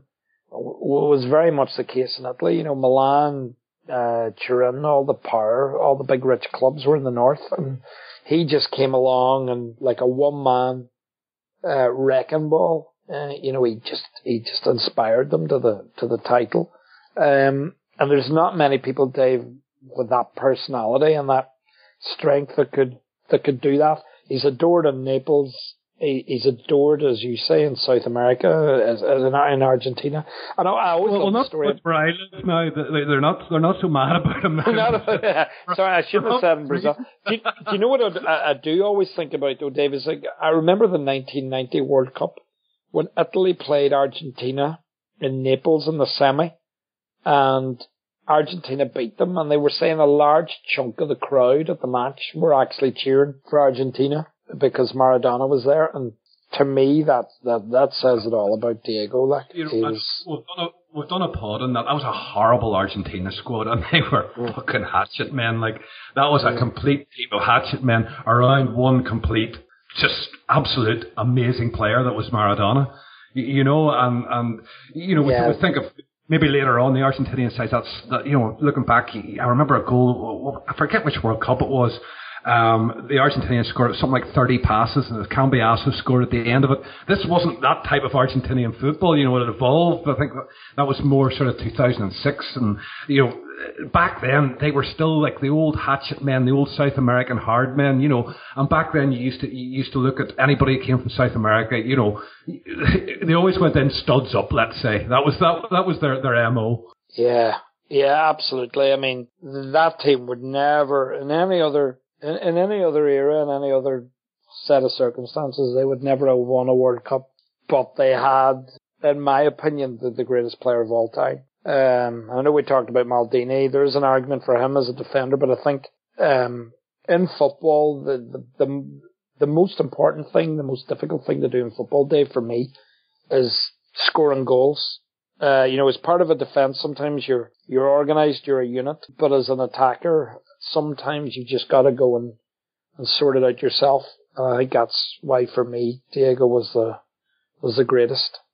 You see, in Brazil here, for example, they whenever you mention Pelé, Maradona, sort of thing, they discount Maradona because of the drugs and things like that. And his career wasn't as long; he didn't play as long as Pelé.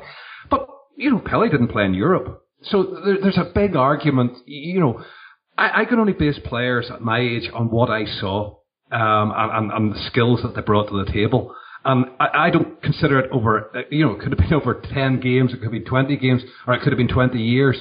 But, for the likes, obviously, George Best, we're going to talk about, was a much shorter career, but what he did in there, no one else has ever done. Maradona is very much the same in his career. Nobody has ever really eclipsed it. We talk about Messi, but then, as I say, we're going to talk about the conditions, which sort of level the playing field a little, and then you actually realise just how good these guys were. There's a sports scientist that we work with, Simon Brundish, and I was writing an article at one point, and I was trying to get a balance between, the George Best era and the Lionel Messi era. And he basically said, if you can imagine the football boots of this era were like, having two telephone directories strapped to your legs, and the football was like 20 times the weight of a football today. and the pitches were like, a ploughed field. Whereas, as you've rightly said today, it's this perfectly smooth surface with knitted boots. You glide on air. Bowling greens. Bowling greens, and you're gliding on air. I think somebody said they're playing on bowling greens with balloons. Really light football. The ball is so light. Designed to swerve. Balls that are designed to swerve, and they've got boots like Predators that make them do all these things, and they get unparalleled protection from referees. Dave, do you remember the big thing about the tackle from behind? Do you remember that was all? The tackle from behind will be outlawed. Do you remember that? Oh, I remember it very, very well. I never understood it myself. You don't even see it anymore now. I mean, tackles from behind. You basically, if someone goes in now from behind, it's like, oh, well, he's getting sent off. You don't even see it. It's been totally eradicated. Yet in those days, that was the number one defensive weapon for dealing with a player like Maradona. Just go back through the back of him, through his ankles, take him out, take the ball. You could always plead in them days. As long as you took the ball, didn't matter if you sort of half broke a man's leg, but if you got through and got the bit of the ball. but the worm came back. There was no health and safety, John. There was none. But it's a real valid point, Dave. Kids nowadays who watch Messi and they watch Cristiano, and don't get me wrong, these guys are freaks. They're phenomenal players. But if you want to take that group of three, George Best, Pele, Maradona, in my money, they are. I didn't see that much of Pele. It was just before my time. I saw him in New York Cosmos whenever he used to play there, which wasn't the highest point of his career. But don't get me wrong, he was a special player. But I would still rate them higher than what we're looking at in the three that we talk about today, or the four even, the front three from Barcelona and Cristiano. Exactly, Dave. And this is it. This is it for me in a nutshell. With everything in its modern condition put into it, and put Maradona in Messi's place in that team, with his ability on modern pitches, with what he could do, would he be able to do what Messi does? For me, it's not even a question. Of course he would. I mean, the guy was just out on his own. He could deal with the kind of tackling and physicality that Messi can only dream about. I mean, you could argue about it. Listen, there's arguments both ways, but for me, every day of the week out of Maradona, it's still for me. So what about the real Ronaldo then? Have you ever seen a finisher just like that? I know you're a big Van Basten. I know you're a huge fan of Van Basten, but seriously, this guy was the real deal. And sadly, his career ended too soon. But I've never seen a finisher just as clinical, as deadly as Ronaldo was. No, he was an unbelievable finisher. And it was the way he finished too. I've never seen a player that, they used to say about Ian Rush at Liverpool that Rush was as you'll acknowledge, David, he was an unbelievable striker. And he had a great knack at taking the ball around the keeper, but no one could take a ball around a keeper like Ronaldo could. The real Ronaldo. He had the quickest feet I've ever seen. His step over, people try his step over. No one could do a step over like Ronaldo. His balance, his strength, his ability to nutmeg people.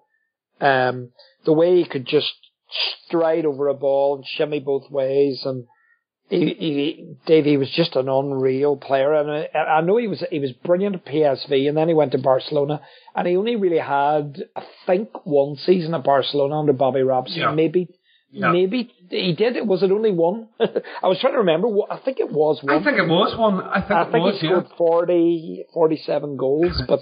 That's just a meager return, really. Yeah, that was standard for him. But I remember one of the goals was where, he picked it up on his own half, and there was a guy just kicking at him, trying to trip him, pulling his shirt, and he just held him off. It was some lower grade Spanish team, but it was, I think it was in the league, but the guy was holding off. The guy was hanging off his back, basically, for about 20 yards of his run. And he just stayed on his feet, the strength of him. He was like a bull. and he dribbled and he dribbled and he dribbled and he just went around another few players and he kept his balance and put it in the net, and he was just, I mean, I can't speak highly enough of him. Dave Hendricks said it earlier about him, and I totally agree with him. If he hadn't have had the injuries, which were horrendous injuries, the real, the Achilles and the really bad surgery that he had, to me, he would have become the greatest footballer of all time, Ronaldo. He was. And you know who I blame, John? Because we need to blame somebody for this. And I blame Nike. Because the contract that they had with Brazil at the time, he was their star, and he was rushed back to play for Brazil when he wasn't ready a lot of times. And he played a World Cup final after. He played a World Cup final after having a fit. Yep. Which should, and if they were prepared to do that, John, what were they doing with other injuries? That's the question I have. And that could be, it wouldn't happen in today's world of medics within football. And certainly not over a sponsorship contract either. I think that had an adverse effect on his playing time. And it's such, and if I'm correct on it, it's only my belief, but if I'm correct on that, it's a tragedy for world football that we lost him as quickly as we did. It was an awful waste, Dave.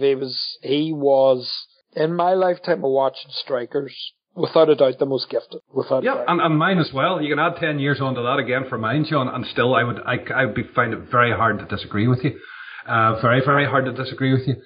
What about Van Basten? I know you love him.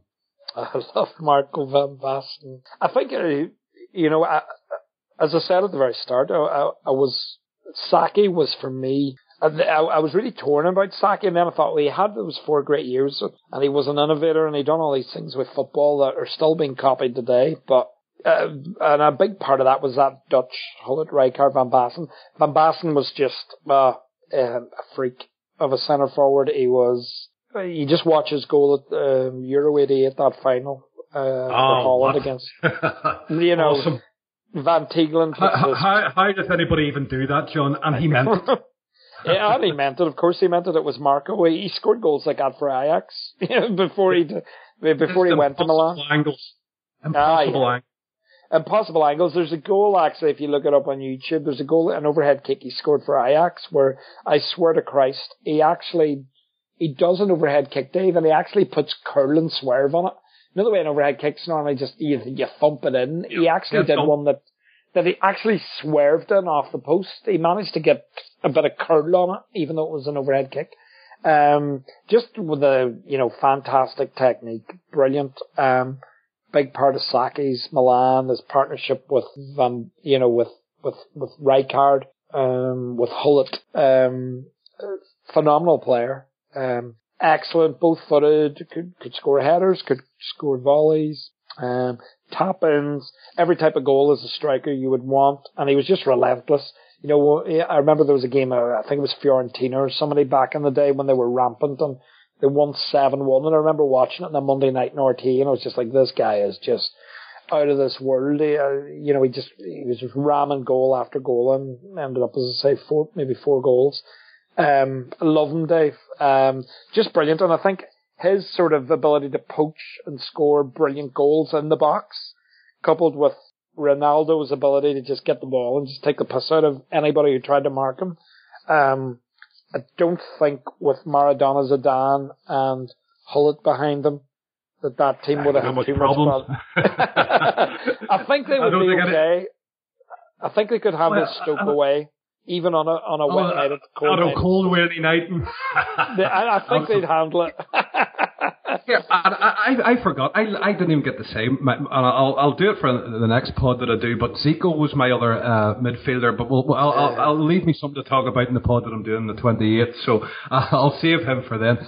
And for me then, I just want to say about George Best, and for any of our younger listeners out there, if you don't know about George Best and you've never seen George Best and you think he's just an old alcoholic, I would sort of suggest that you go and familiarise yourself with this guy, because he is absolutely outstanding. He's the greatest player that I ever saw, and you can forget your Maradonas, you can forget your Pelés, yes, they're up there, but for my money, in my opinion, in my lifetime, And, you know, okay, as a kid, I was very lucky and fortunate enough to have a kickabout with this guy. And he just, for me, epitomizes just everything. You'll never see anyone dribble a ball like this.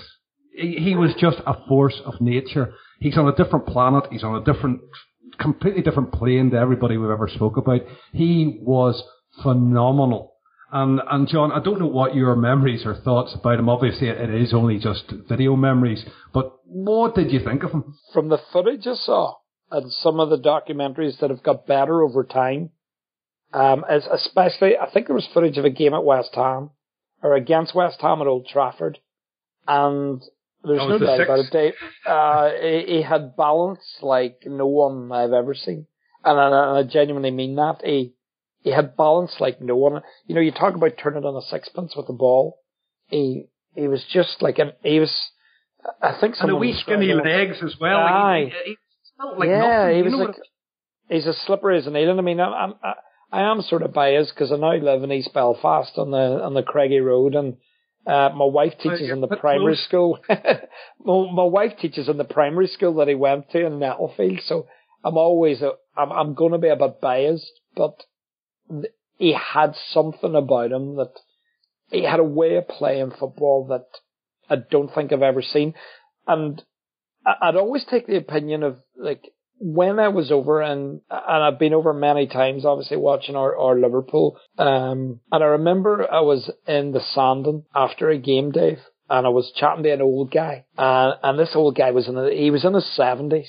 It's a couple of years ago, and it was the usual. It was a pretty shit match, and Liverpool just drew one each. I'm trying to remember who it was now. It doesn't even matter. But I got chatting to this old guy, and I was just chatting to him about Liverpool, and he was a bit like you, Dave. He was a bit older than you are now, obviously. But I'm not fucking 70. You know, and he was just chatting about, you know, he was just reminiscing on how he'd seen them all, how he'd seen Paisley's Liverpool and Shankly, and I've seen all the players and Souness, Dalglish, and he was giving off about some of the boys now and the money they earn, as you would do if you'd seen those players. But I did ask him, I said, like, you know, who was the best player that you've seen? And he goes, you've just said it. He said he's the best, George Best. I go, really? And he goes, yeah. And he just said to me, there was nothing like it when he got the ball. He goes, it was pure panic, pure terror. He just said when he got the ball, you just knew it didn't matter what was set up or what was organised. This guy could literally just decide, I'm going to run it in, and you could never get the ball off him. He said he could run, and he said it was just like the white knuckle ride, as they talk about, of watching George Best. I think it was Alan Edge's book. Alan Edge had a book and wrote about Liverpool, which is called Faith of Our Fathers, which, if you're a Liverpool fan, you should read it. It's a real sort of, it'll stand the test of time as one of the great Liverpool books. And there's a bit in that about Best as well. And this guy was exactly the same sentiment as that book, Dave. The best ever at Anfield. Just a genius, an absolute and genius. You know, if you watch these old videos often, the thing that you need to, people miss it. They don't look at the surface, the playing surface that they're playing on, because you're mesmerised by the skill. But we see whenever you take the time to actually look at this ploughed fucking field, because that's what it was back in those days. Yeah. There was virtually no grass on some of the pitches. There was no undersort heating. Was it Chelsea, the goal? I think about what you're saying there. There was a goal scored against Chelsea, and it was a bog. It looked like a ploughed field. Well, Stamford Bridge back in the 70s always was a bog. It was always, you know. And it was like Ron Chopper Harris, one of the most notorious hatchet men in English football. Best's running through on goal. Harris tries to break his leg about 30 yards out. I mean, I'm not joking. Tries to break his leg. It's pure filth. But nowadays you just wouldn't get him. Too fast for him. He gets a sort of a foot on him with a kick. It's so dirty. And Best just glides over the muck, still keeps control of the ball, just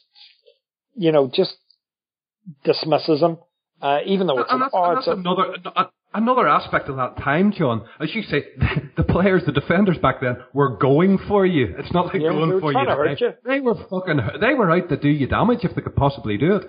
And not only, Dave, did he stay on his feet and waltz over it. He scored two. he walked it round the keeper. That's what I remember about that goal. He not only had the presence of mind, like he just tried to have somebody try and kill him, basically. Goes through at pace, shimmies, pretends to hit it, keeper goes down, waltzes around him, waits for another defender to come back just so he can take a piss out of him, and then passes it by him into the net, and it's... And I think there was another game. He scored 6 against West Ham. Now, you're talking about back then. West Ham were a bloody good outfit, and he scored 6 by himself in one game against West Ham. Like, was it West Ham, Dave? Was it I West believe Ham? it was, yes. I thought it was Northampton. Was it? I thought or maybe it was. Well, because they're formidable, according to Roy Hodgson, so that's even better. Brilliant. Right, can't resist. The formidable Northampton, he scored 6 goals against. That sounds so much better. Brilliant. But for me, just a force of nature, and just something I don't think. Maybe my mind's closed to it now, and maybe it is the conditions that I just can't. I think Lionel Messi's a wonderful player, John. Don't get me wrong. I think I love watching Barcelona. I love watching that front three. But any one of those front three are not fit to tie the boots of George Best, in my opinion. Yeah. And maybe even Maradona. In that, we can use the two in that example. Ronaldo's a little bit below. I'm talking about Ronaldo, the Brazilian Ronaldo. Would be a little bit lower than those two in my opinion, but certainly, wow, just wow. So listen, let's get into the benches, John, before we run into fucking New Year here. I was going to say Boxing Day was optimistic. Yeah, well, it's not, I'm now looking like there's New Year. Listen, who are your 5 on the bench and why? Oh, geez, this was so hard. I'm going to get it out of the way, and Dave, you're not going to like this, but I've got an Irishman and a Manc. Oh, you must be Paul McGrath. Then you spoke about it earlier.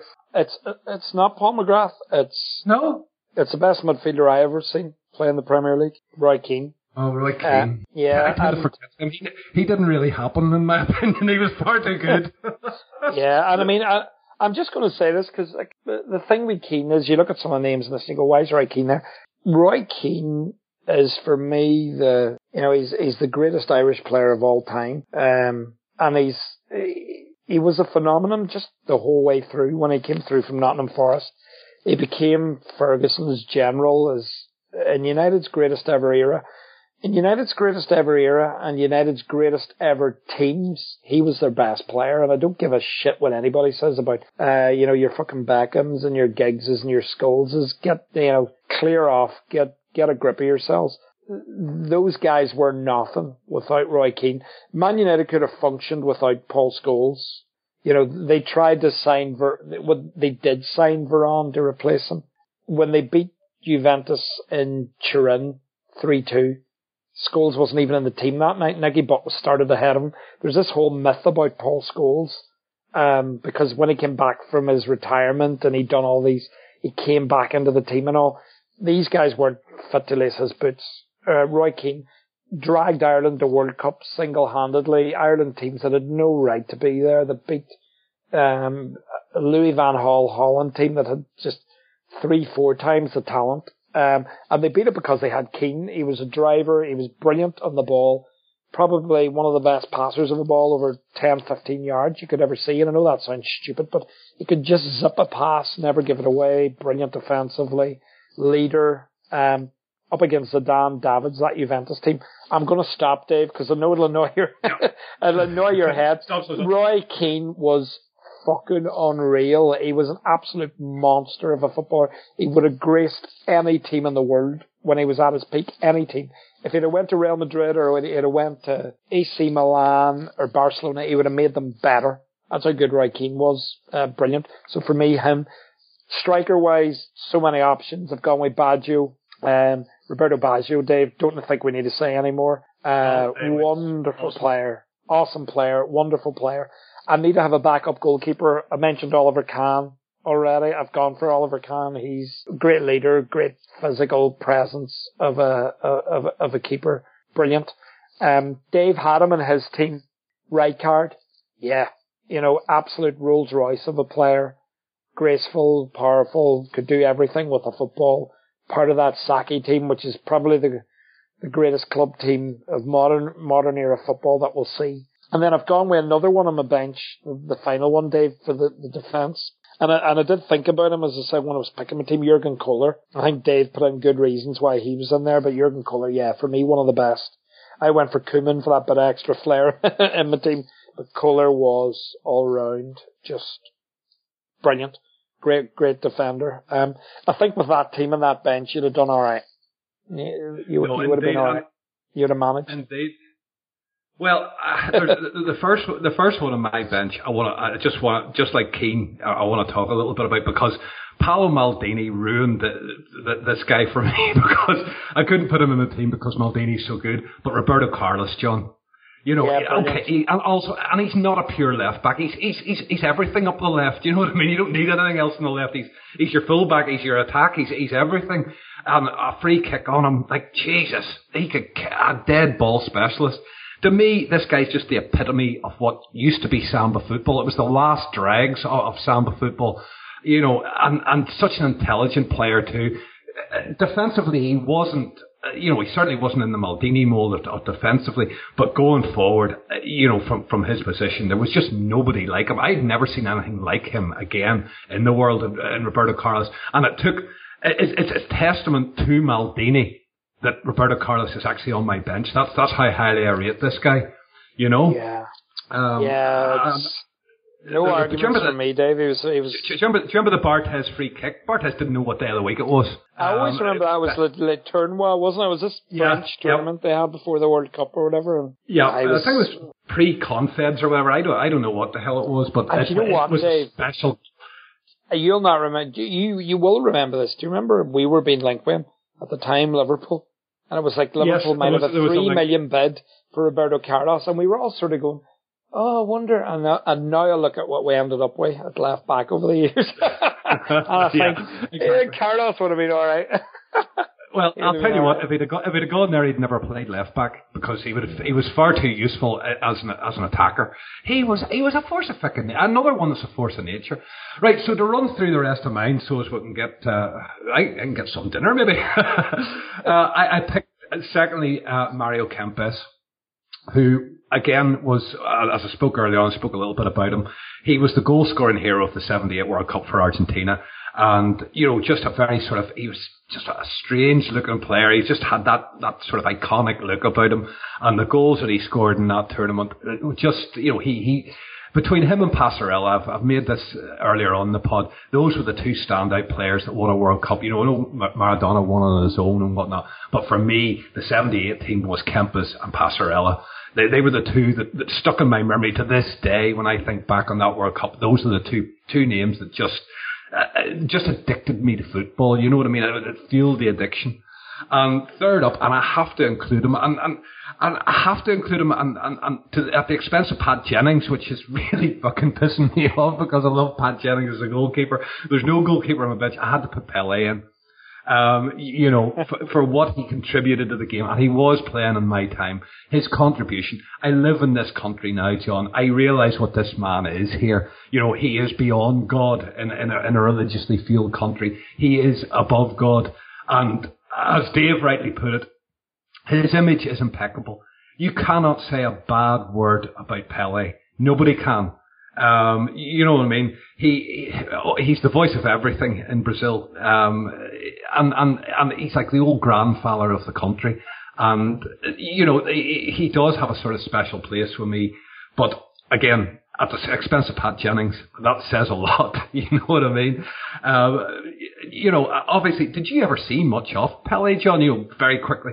Nah, do you know what, Dave? Obviously, a lot of people say he's the greatest ever. You look at his over 1,000 goals. Jesus, hard to argue with anybody who scores over 1,000 goals. Well, but videos, obviously videos, Dave, and the dummy around the guy in the 1970 World Cup, and some of the goals he scored as a teenager in World Cups as well. I've seen the footage, and he looked amazing. He looked amazing, but never seen enough of him. Obviously, just. Not like nowadays where you get to see every wee trick. Every wee trick Messi does now is on a GIF or within seconds, and people are like, look at this. You know, I'm quite sure when Pele was playing in Brazil, he was doing stuff like that as a 16, 17-year-old. You know, absolutely, he was. Every other week, this is the thing, you never see it. you're in a multimedia generation, and these are players who came before that, and they didn't have we don't know as much about them. Jesus, we know when Lionel Messi fucking goes to the bathroom, for Christ's sake, that's the world we live in. We knew nothing about these players back then. And there was a bit of mystique about them. But for me, I think the only blot that Pele wasn't in my team was the fact that he never played in Europe. And I know we had Tim Vickery in this pod during the year, and as he said, a lot of those goals that he did score were in the state championships here. And the one thing that hasn't changed over the years is the standard of the state championships, because you play very, very minor teams. It's like Manchester United playing a Vauxhall Conference side. There's no real competition in them. It's goals for goals' sake. It was a thing that made me have cause to doubt Neymar whenever he moved to Barcelona, because a lot of his greatest moments came against these very, very lesser teams in the Sao Paulo state championship. But he proved me wrong. He made me eat words. Which makes me think maybe Pele would have proved it wrong too. Yes, maybe. I sort of suspect Pele would have done all right. But there is always that question mark over him, and it maybe is the only question mark over Pele, was the fact they never made it to Europe where the others did. Next on my bench, again, we discussed him earlier in the show, is Alan Hansen, and he just couldn't fit in to those two iconic pillars that I have as defence. But he is the next best thing, and if he was coming off the bench, you would just relax, because you're bringing in nearly a like for like. Hansen was just magnificent, for Scotland and for Liverpool. He was magnificent as a player. And to round off my bench, and I think maybe because of the age thing, I was surprised. I thought maybe you might have seen him play. He might have been in your eras. Was the great Johan Cruyff. Again, not enough of them to put him in, but no doubt he would have been in there if I'd have seen more of them. Oh, without a doubt, I know that Adam Lallana role models himself on him, but Johan Cruyff was, I think you're talking other universe, complete other universe entirely to what you see for that. And again, just a magnificent player. And, during the Hullet era, who we've talked about as well, they used to talk about this sexy football. I'm sorry, Johan Cruyff created that in that Dutch side. You know what I mean? I spoke of other players alongside him. The Van der Kerkhoff twins. They were fucking exceptional players. The Dutch over the years have produced some magnificent players. But for me, still to this day, the finest is Johan Cruyff. By a long, long way as well, John. He was absolutely magnificent. Again, I take it you didn't see anything of him really in his pomp. No, I didn't. I've seen the footage of the 74 World Cup and that turn. And, you see that turn so many times, especially with Lallana trying it. But, Cruyff actually did it in a proper area of the pitch where he actually hurt a team. and he did it effectively. And some of the goals he scored, the volleys. No, it was clear he was. I'm sure if I was, if I'd seen more of him. Bear in mind the 74 World Cup was 4 years before I was born. I'm quite sure if I'd seen more of him, he'd have been in my team, Dave. But he's got a brilliant reputation in world football, and from the footage I've seen, rightly so. No, absolutely, John. Well, listen, time has marched on us here, and Brazil Noise is taking over. And just to wish you a very happy Christmas, and thank you for coming on the pod. Hopefully, we can get started again with you in the new year. Yes, thanks, Dave. Really enjoyable. And happy Christmas to yourself. Happy New Year to everyone. No, indeed. Indeed. And a big thanks to Dave as well there, who had to disappear on us. He's a very busy man this time of year. As I say, all that's left really for me to say is just thank everybody for listening to us throughout the year. Thank you for subscribing to us. Thanks for taking the time. I hope you have whatever your religion, whatever your faith, whatever you believe in. I hope the holiday period goes very quietly for you. And keep tuned. We're going to have record another one of these on the 28th to keep you going over the Christmas period, ticking over. And what we'll do is start up again with the World Cup and all the other great series back in January again. So with that in mind, until the next one, all that's left to say, thank you again to John, thank you again to Dave, and good night from everybody at WFI.